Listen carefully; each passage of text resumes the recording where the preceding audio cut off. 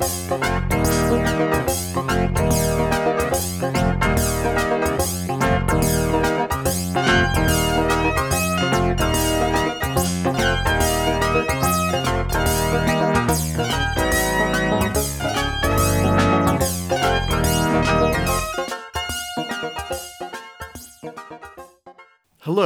and welcome to This Week in the Ancient Near East, the podcast that takes archaeology exactly as seriously as it deserves.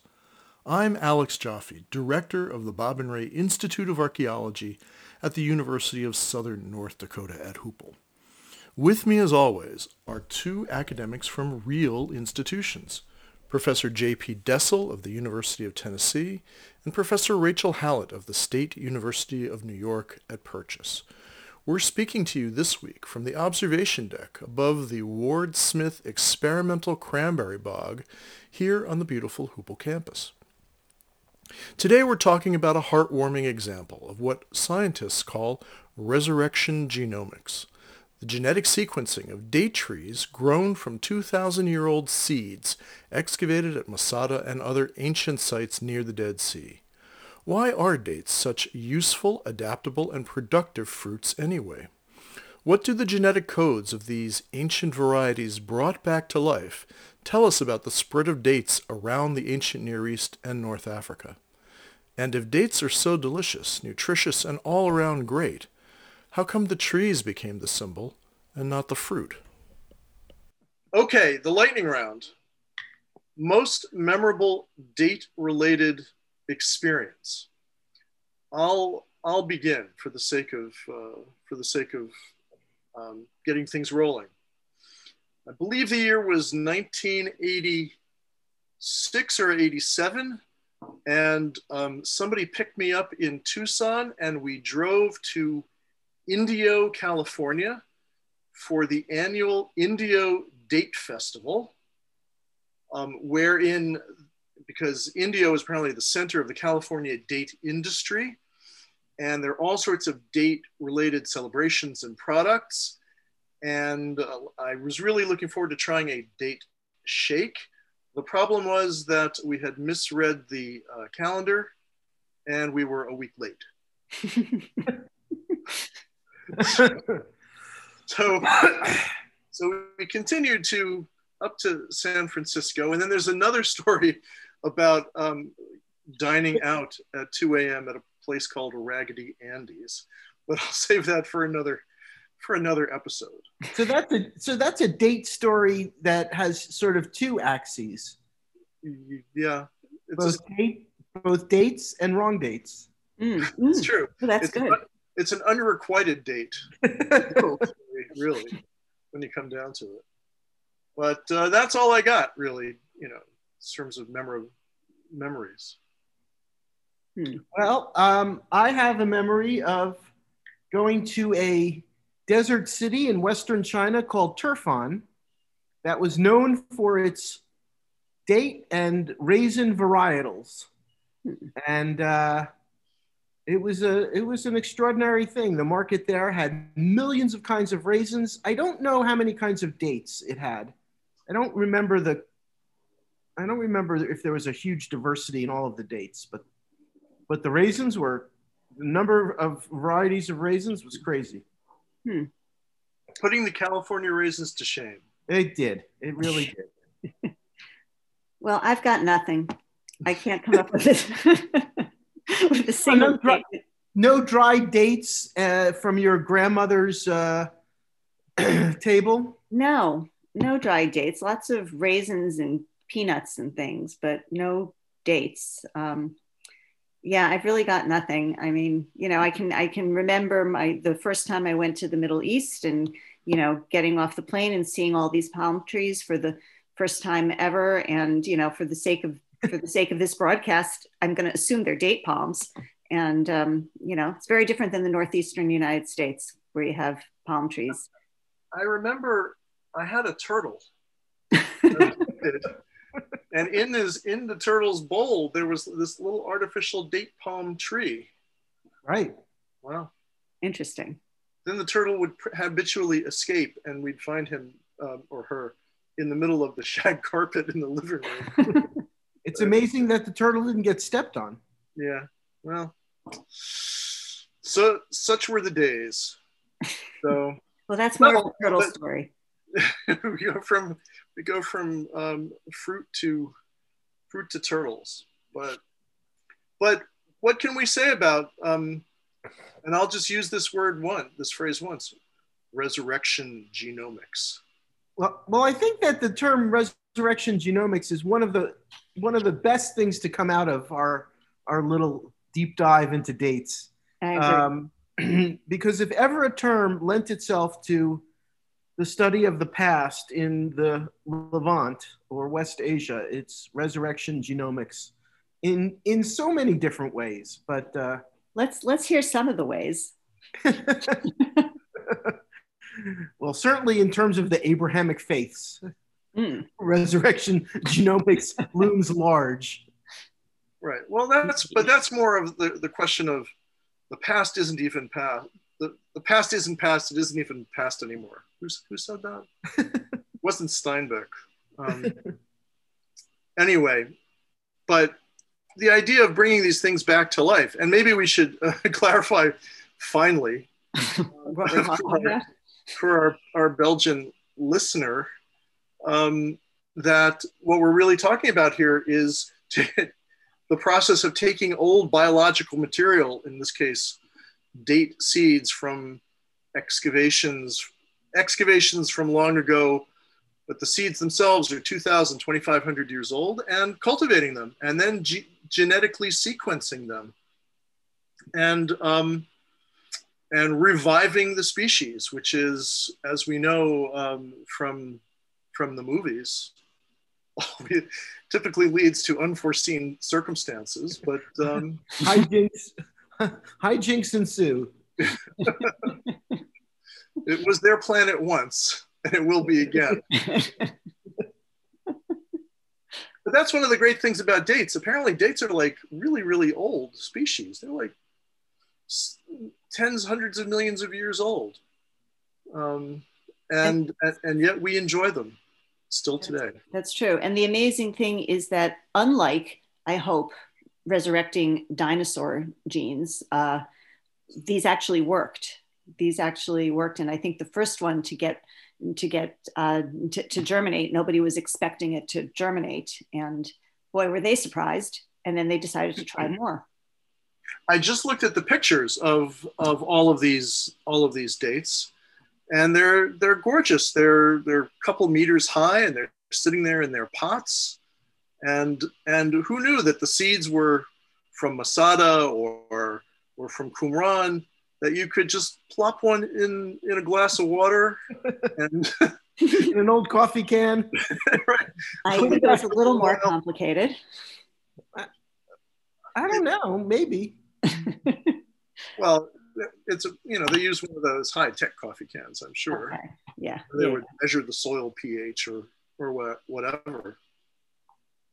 But I like this idea of resurrection genomics, and especially since DNA kinds of analyses have become so popular with or around the archaeological field over the last decade or two, and now we can tell, that Neanderthals and Homo sapiens 35,000 years ago were cuddling up and creating hybrids of their own. But really, I don't like, I have a big bone to pick with those kinds of studies, because the chronologies are so messed up, and the conclusions are so specific for such ancient kinds of things with small samples. But here we have actual revived individuals, right, from long ago, and Yep. it's much more. One thing I like about this is that they, to make it easier to differentiate between the different samples that grew, they gave them names, right? So they gave them biblical names. And the first one that they germinated, they named Methuselah. And then they used other biblical names such as Adam and a bunch of other ones as well. So we can talk about these trees that have germinated by name, which we'll do, I'm sure. in the fourth hour of our broadcast. Well, but we should clarify for our listener as well that the whole point of this was to see if it could be done, and which typically gets those science boffins in trouble, at least on screen, but also to understand a particular kind of phenomenon, and that's the Judean date palm, which was a unique species, or thought of as a unique species around the Roman era, renowned for its productivity. And much of the southern Levant and the Dead Sea area was covered with zillions of these trees, producing delicious fruit, which then kind of disappeared over the eons. And now they've brought them back. But the interesting thing is that their ancestors all come from somewhere else. They come from the east, they come from the west, they even come from the island of Crete. And that's sort of like the cautionary tale of all of this genetic testing, that you get genetically tested and then you find out that no, you're not from County Cork in Ireland. you're from you're from Svalbard in Norway. Right. So that's a whole that's sort of like the the turn in the movie The Prestige. You think one thing and you find out a whole different thing. But in this case, what we learn is, as I understand it, is the following: is that for a long time, in the 5th and 4th and 3rd millennia BCE, dates in the Levant look east towards Mesopotamia and Arabia, and then with the construction of the Roman Empire and the conquest of Western Asia by the Romans, local Judean farmers start hybridizing and playing around with new species of dates that come in from the West. And so you sort of get this admixture. And so you sort of get a tie-in between sort of geopolitical events or geopolitical, new orderings of the geopolitical world and agriculture and food and things like that. And who knew you could get all this from a bunch of old seeds? So, and it lets us use another great word, heterozygosity. Nice one. which we all are. We're very heterozygous. Yeah, good. We come from here, we come from there. I was also fascinated by this. I looked up some of the statistics on dates, and it's leading me into a whole other direction here. We know the date as a symbol. We know the date as this sweet, delicious, either gooey or hard fruit. But just the sheer numbers of dates and date trees is, first of all, astonishing. So in 1920, yes, in Iraq, they grew 48 million pounds of dates. What are they doing with all those dates in 1920 in Iraq? Well, they're eating a lot of them and they're exporting a lot of them. Algeria in 1920, 440 million pounds of dates. Oh my goodness. Remember that date syrup is really a kind of a sugar substitute. And I think sugar is relatively recent. Sugar is relatively expensive, and you had to create sugarcane plantations and all of that. And I think that that in the Middle East and I think further east, that dates were the sweetener. And so, this date syrup kind of thing was a really important part of the local agricultural and production and general cuisine. It's a really good point. And I was also thinking about date wine, which I believe is based on a wine making book I once picked up. It's supposed to be an easy kind of wine to manufacture. So right, apparently the Algerian authorities tried to regulate the production of date wine, because people were getting going a little bit too overboard with the date wine. It's so easy. But I think there are a couple of points. One is that once you get and I looked this up also. Well, you're like in a real Poindexter mood today. You're just normally I thought the whole conceit of the show was we're not supposed to be you Googleizing everything. But I have this book called The Date Palm, which is from I bet it's a first edition. It is. It's the only edition, and I got it years and years ago and never looked at it. Yeah. Okay. So all right. The opportunity. Very fair good. enough. Okay, that's fair. Yeah. Okay. So you should have referred to that, because here we were thinking that you were Googling wildly, but in point of fact, this was a book that you and I were probably vying over, 30 years ago, and hunting down on all the shelves of used booksellers in Chicago and in Philadelphia and in Jerusalem and even Tel Aviv, and you got it. And now you're finally using it. Finally, I probably spent like $4 on it even. Right. But, so it takes dates 4 to 8 years to reach productive age. They have a. But how is that? How old is that in human years? It could be 60 years old. That's true. And then they produce for 40 or 50 years. Oh wow! Each tree can produce something like 150 to 300 pounds of fruit a year. My goodness. So it's like Genghis. It's like the Genghis Khan of 1, 2, 3 ancestry, or whatever that's called. Right. But the bottom line is that these are like little terraforming devices. Oh, nice. Golf clap for the use of terraforming. Thank you. I'm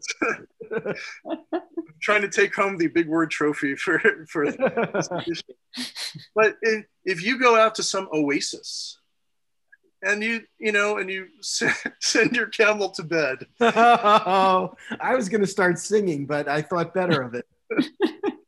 And you have a bunch of dates or seeds. You can drop them in the sandy soil as long as the water level is like 20% or so, and come back, and boom, you've terraformed that oasis. Right. You've made it now a useful economic resource. That's interesting. The spice must flow.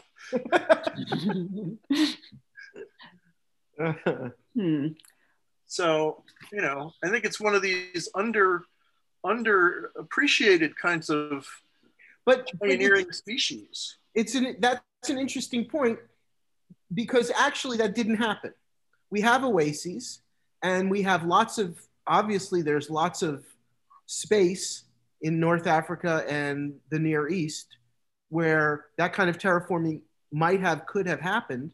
And I think something in the back of my head says that there were these large date plantations in the Hellenistic and Roman period in Egypt and elsewhere, right. But it didn't lead to that dune conclusion of turning the desert into a giant prosperous date plantation, but rather it remained as it is, a desert with a few oases, and dates not being, not terraforming the world. Right. That's a very good point also. I mean, I think it's a little, it's great to be able to grow dates, but you still need water to drink. And, so you got some terraforming, going, and you got still difficulties of living in the desert. I wonder if it's a thing like all luxury products, especially agricultural products. And here I'm thinking of things like marijuana and coffee and things like that. If the money is in the logistics as opposed to in the growing, so that date growers didn't really make all that much money. It's the caravaneers and it's the logistical organization of the trade that makes all of the money, which would have kept the creation of big date plantations, et cetera, very small and low, because there wasn't a lot of money at the bottom. All the money was in the middle, in the logistics. And the guys doing the logistics, they don't care whether it's dates or whether it's, any other lightweight agricultural product, incense and all of Well, those. I think that's true in extreme environments or locations. Like, but you know, the Siwa Oasis in Egypt apparently had in the late 19th or 20th century 500,000 date palms.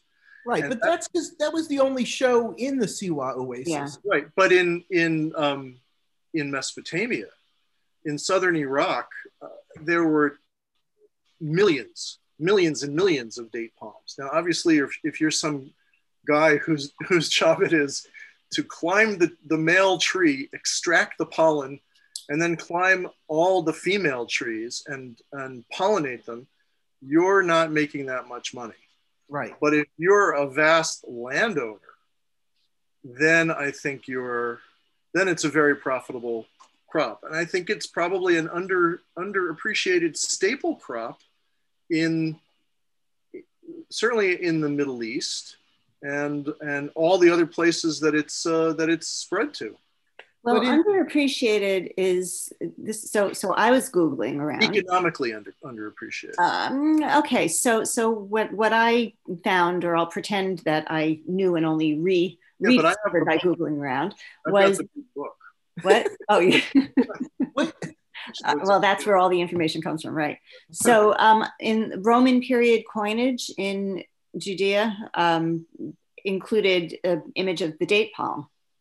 So that, and in fact, the modern shekel or half shekel, I don't know, one of the modern coins in Israel, which imitates the ancient coins, includes the date palm. So I don't think it was really underappreciated if it was worthy of being put on coinage. But yet, in the Iron Age, for instance, let's take the Iron Age too. We don't have historical or archaeological evidence of huge date plantations in Judah. Forget Israel. Israel's too wet and watery and everything else. Yeah. Yeah, I mean, so if it was for southern Mesopotamia, okay, it's a very, very specific environment, and they didn't have a lot, even though they had plenty of water from the river. But in some place like Judah, if it was that valuable a crop, why wouldn't the Judeans in the 10th, the 9th, and 8th centuries be, growing, Right. No, huge amounts of dates for that big international date market. Right. Unless, of course, dates are coming in starting in, let's say, the late 9th, 8th, 7th centuries from the Arabian Peninsula as part of the whole caravaneering trade. So maybe it's coming in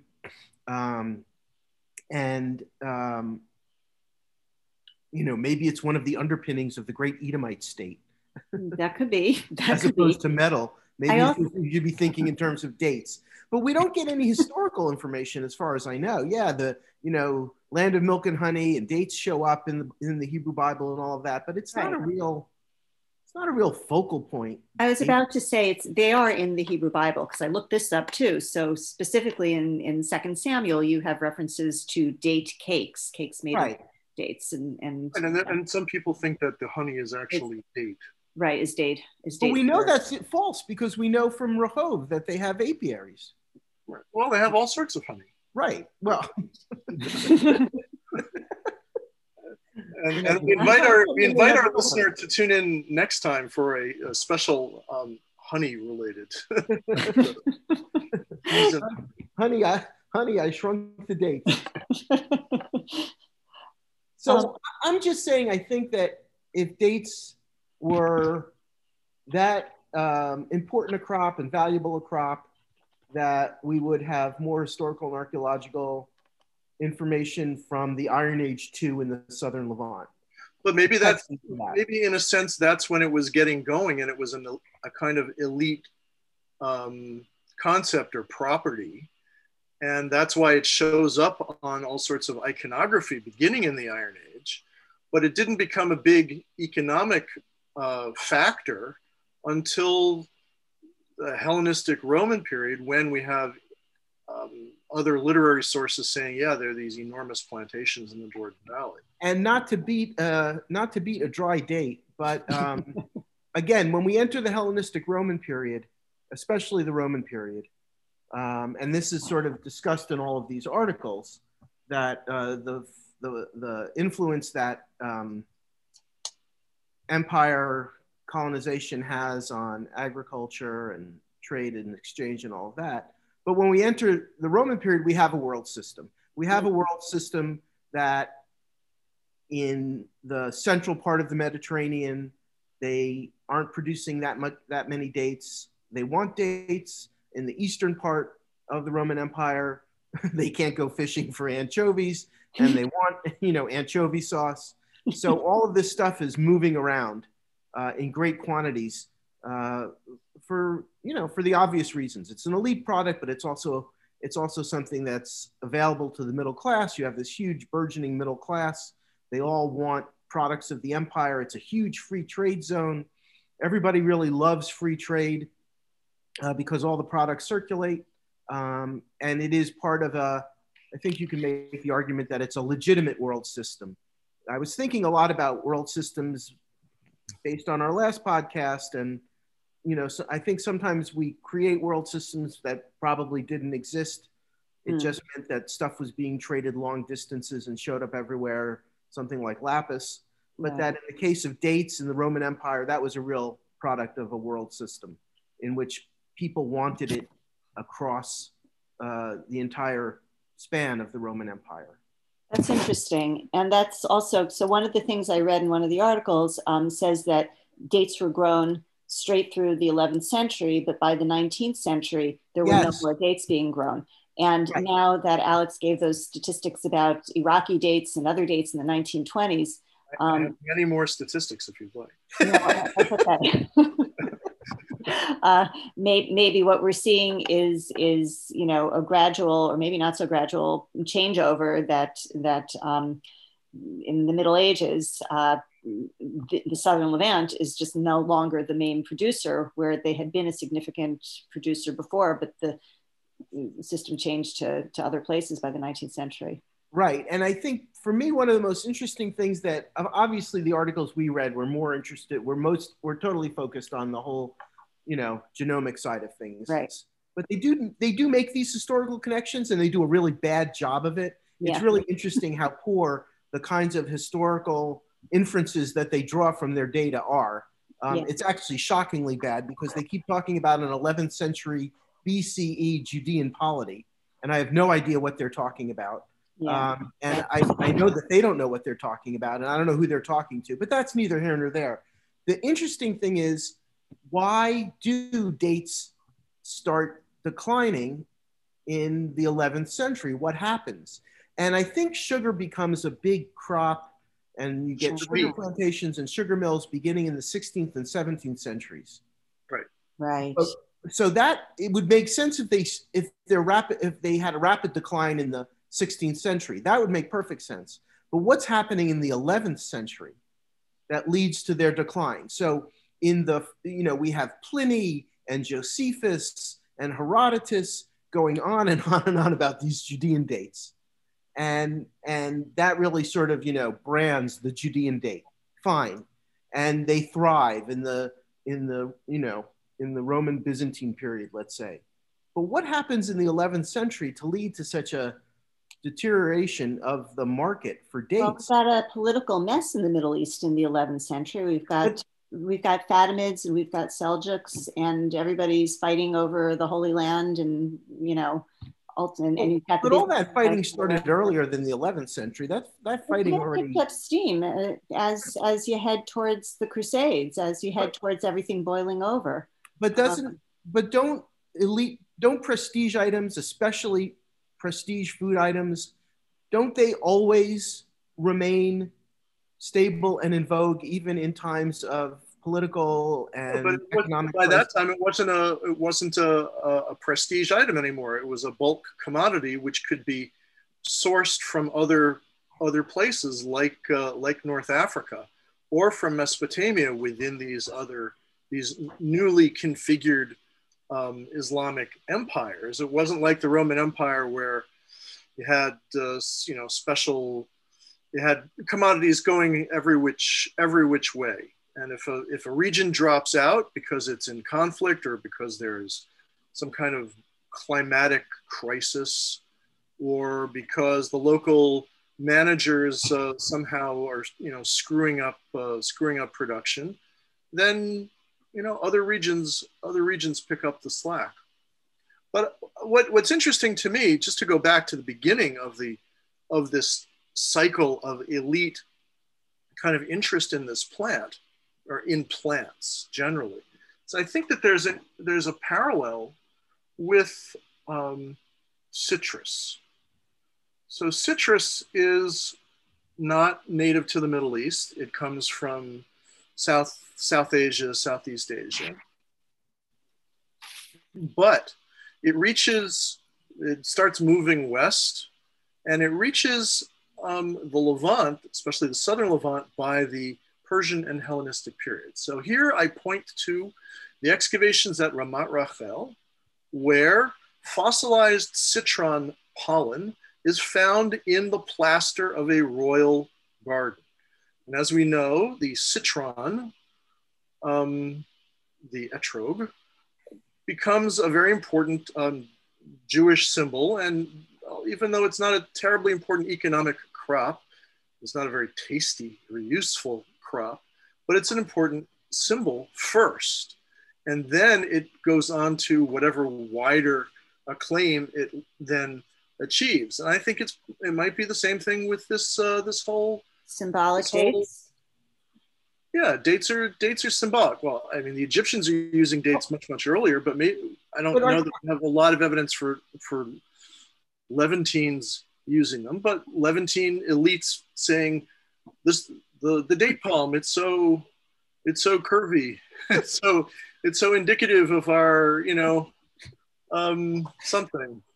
Okay. Let me becomes economically important. Let me push back on this a little bit. I think that's a very good and interesting observation, and I think that speaks Persian period, subsequent empires, speaks again to this, what empires allow and the free trade in empires. But I also think it speaks to something else on the iconographic level, which I've been thinking a lot about, because yes, the palm tree is an important piece of iconography, right? But the date isn't, because the date looks like a little baby Ruth bar,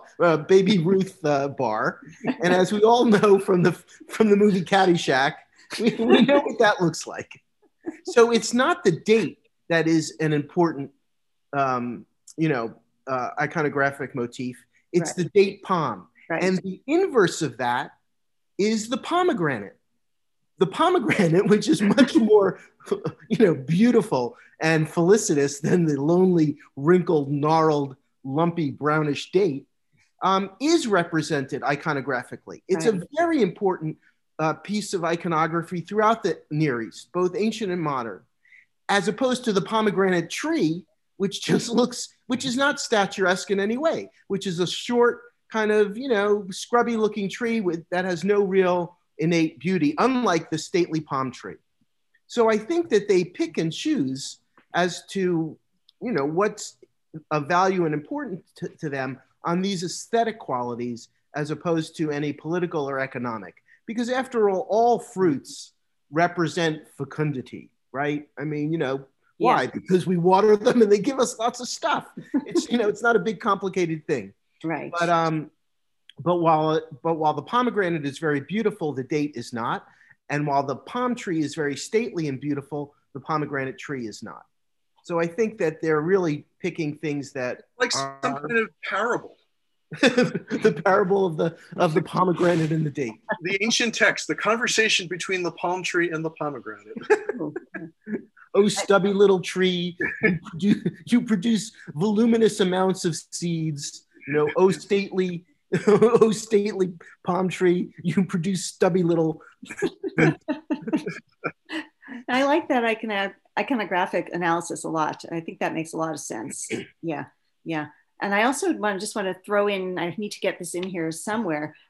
What is the very best date one can buy in the supermarket in the US today? Well, that is a great question, because we are back to monoculture. We only have two choices in the supermarket: the famed Mejul date, Exactly. and then the lumpen date of the lower class, whatever it is, right? I don't know what the lumpen date is, but all I know is that the Mejul dates are fantastic. Exactly, and everyone gets the Mejul date. So and we should point out they come from Jordan mainly. So well, I think they come from all over. Do they? I think so. I have statistics. I knew we could count on you. Go from 40 to 1. Alex. Say again? When did we go from 40 varieties of date to 1? 1. Well, I think that we actually are seeing many more varieties in the U.S. In the global market. There are like not in the U.S. hundreds and hundreds of varieties. Right. But in the U.S. market, the U.S. market is mostly, like Rachel said, supplied by Israel and Jordan, but also by California. And there are apparently over 10,000 acres of dates planted in California. That's not in that book. No. Now you're Googleizing. But the guy who wrote and this is an interesting point. Like all of these points. The guy who wrote the book, the very amusingly named Paul Popenoe, was a date. He was a California date grower, and before World War I, he took this year-long trip through the Middle East and Asia, collecting date varieties, which he sent back to his farm, like thousands of different plants, hundreds of varieties that he sent back to California and Arizona. And the ones that the market responded to are the big, glossy, juicy, smushy ones, the Mejuls. And that's kind of what's taken over. How do you guys feel about fresh dates as opposed to dried dates? Oh, fresh dates are much better. No? Chewy. I find them very fibrous and not so sweet. Yeah. I think the drying really accentuates the sweetness of the date. That's fair. But there's something very special about a fresh date because you don't get them around here. So you're not climbing your date tree and making it rain. I'm not. If I had made it to the date festival in India, I could comment more cogently. Well, that's an interesting thing because certainly in Southeast Asia and South Asia, the mango is one of the fruit royalty, and there are many, many, many species of mango, and they all have different seasons, and they all are used for slightly different things in cooking and in consuming, and everyone looks forward to this type of mango and that type of mango, and that's slowly being reflected in the American market, right? We used to only have one mango, and now you can get, in most supermarkets throughout America, you can get 3 or 4, or at least 2 or 3. And maybe that'll happen with dates too, as we refine our palates and we become more appreciative of the nuance between different kinds of dates. Well, I want to go back to something you said about the symbolism, because I think you might be onto something. That certainly Judaism and Christianity are very date conscious symbolically, but it's all about the fronds and it's all about the tree. So you use it in your lulav, you use it on Palm Sunday. It's a symbol of resurrection and all this kind of stuff, but it's not terribly delicious. And it's all about this kind of green inedible woody stuff that grows very quickly, but it's not good to eat, as opposed, as you say, to the pomegranate. And I'm sure we could find other kinds of fruit symbols in other cultures that we're not thinking of. If we look at Near Eastern iconography, which I'm doing right now, Um, the image of So much for the general conceit of this project, in which we were just supposed to riff off the top of our heads, and now we've fallen prey well, to the millennial impulse of Googling. At least we're not doing it on our phones. well, that's too hard for us. Yeah. In any case, the image of the tree of life in Mesopotamian iconography is not necessarily a palm tree. I can't really recognize what a lot of these are. I mean, some of them could be palm trees, but it's not a pomegranate tree. It's not a pomegranate tree, no. Oh, and how about? Oh, I just thought of one other thing, and then you can get back. That's a good observation. But before I just forget, and where does the fig factor in? Because the fig is the sweetest and most delicious and most fragile, and yet the fig tree is not a very beautiful tree. And though the fig itself, a fresh fig, yeah, that's a good point. Kind of voluptuous in its own way. First use of the word voluptuous in these broadcasts. Well, you again raised the bar with a word that I can't even remember, let alone pronounce. It would be heterozygosity. There we go. Yeah. I know that fig trees grow really easily. Like they'll, any hole in the ground. They often grow in, something I know about, Middle Bronze Age tombs. They will simply take root. Right. In spaces like that. Right. And fig trees are found in the Mediterranean environment, which we all know a great part of the Southern Levant is a Mediterranean as opposed to a desert environment. Right. And yet the fig tree doesn't show up anywhere iconographically, though the fig itself does. The fig itself, I guess, mosaics and things depict figs. Do they? Yeah, it's interesting how some trees get the PR and some don't. Big Fig. Big Fig got their product on mosaic floors. Right. The Mediterranean Fig Council just paid this much. Yeah. Got it literally at the ground floor, but not. There's a great image on the synagogue floor at Hukuk of harvesting date trees. Yeah, harvesting palm trees. Oh, that's a good example of iconography. That's great. Yeah, and that's of course also the site itself is located in the Mediterranean environment, and so yeah, that was obviously some kind of classic, depiction. Right. Yeah, and more proof that by the Roman period in general. Byzantine. What?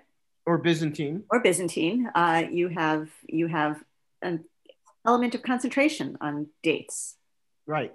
Yeah. So I'm sorry, Rachel, but before you were talking about. I didn't have anything good to say, but I was pointing out that the Tree of Life motif, that's it.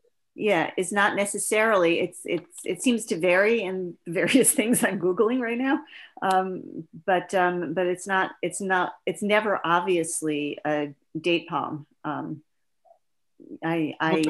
I suggest you all Google it as well and tell me what images you're coming up with. I remain wedded to our core tenet, right? I'm just riffing off whatever comes into my little brain. But no one has ever suggested that the Tree of Life is an olive tree, or that it's the pomegranate or an apple tree, or right. The apple tree. The apples were not so common just yet, but they were getting commoner, coming down from Central Asia around in these times. A little later, yeah. Mm-hmm. Plums.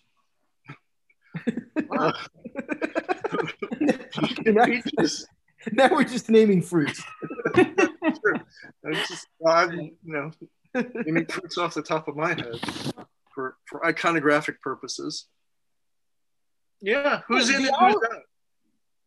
I'm sorry? Who's in and who's out? I guess the palm tree, just, it's fast growing, it's tall, it's stately. Right. And it produces good fruit. Right. Yeah. I would be remiss if I didn't mention the most important archaeological reference to dates, which comes from the first Indiana Jones movie. Oh. You don't Yeah. remember that? Where No. where the monkey drops down dead after having eaten some dates, which Harrison Ford proclaims are Spoilers. bad dates. They were poisoned. They were poisoned. They were poisoned by the Nazis. That always comes to mind immediately when I think of dates in archaeology. Apparently not for other people. Mm. Oh well. Well, it's dates and monkeys. So do we have But- other things to say about dates?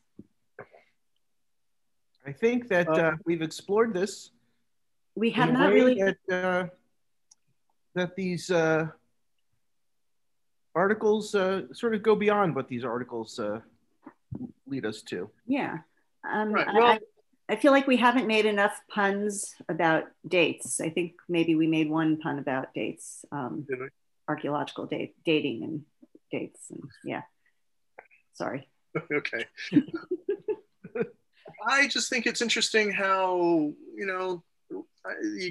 sometimes you really do get to resurrect your archaeological subject, but also just how big the divide, as was mentioned earlier, the divide is between the geneticists who are looking at these things and trying to fit in the history, and the archaeological perspective about what's really happening on the ground. And it's just like saying, well, I've discovered that I'm 53% Estonian and 9% Olmec, and which really says absolutely nothing unless you have some kind of real in-depth historical archaeological framework to work with. Very, very true. Well, all this has made me want to have a couple of dates as part of my lunch. I have a bowl of dates on my counter. I'll be having some, I believe. I'll be very careful about biting that pit, avoiding that pitfall. I think that's probably a good place to stop right there. Okay. Well, okay. That was sweet. As always, we thank Erez Dessel and his British Light Music Orchestra for our theme music. We'd also like to thank our sponsor, the Great Lakes Paperclip Company of Napoleon, Ohio. If you're looking for artisanal, handmade paperclips at an affordable price, why not try Great Lakes Paperclips? They're still only 10 cents a box. To get in touch, leave us a comment, or send us an email at thisweekintheancientneareast, all one word, at gmail.com, or just send us a postcard at P.O. Box 1177, Boston, Mass. 02134.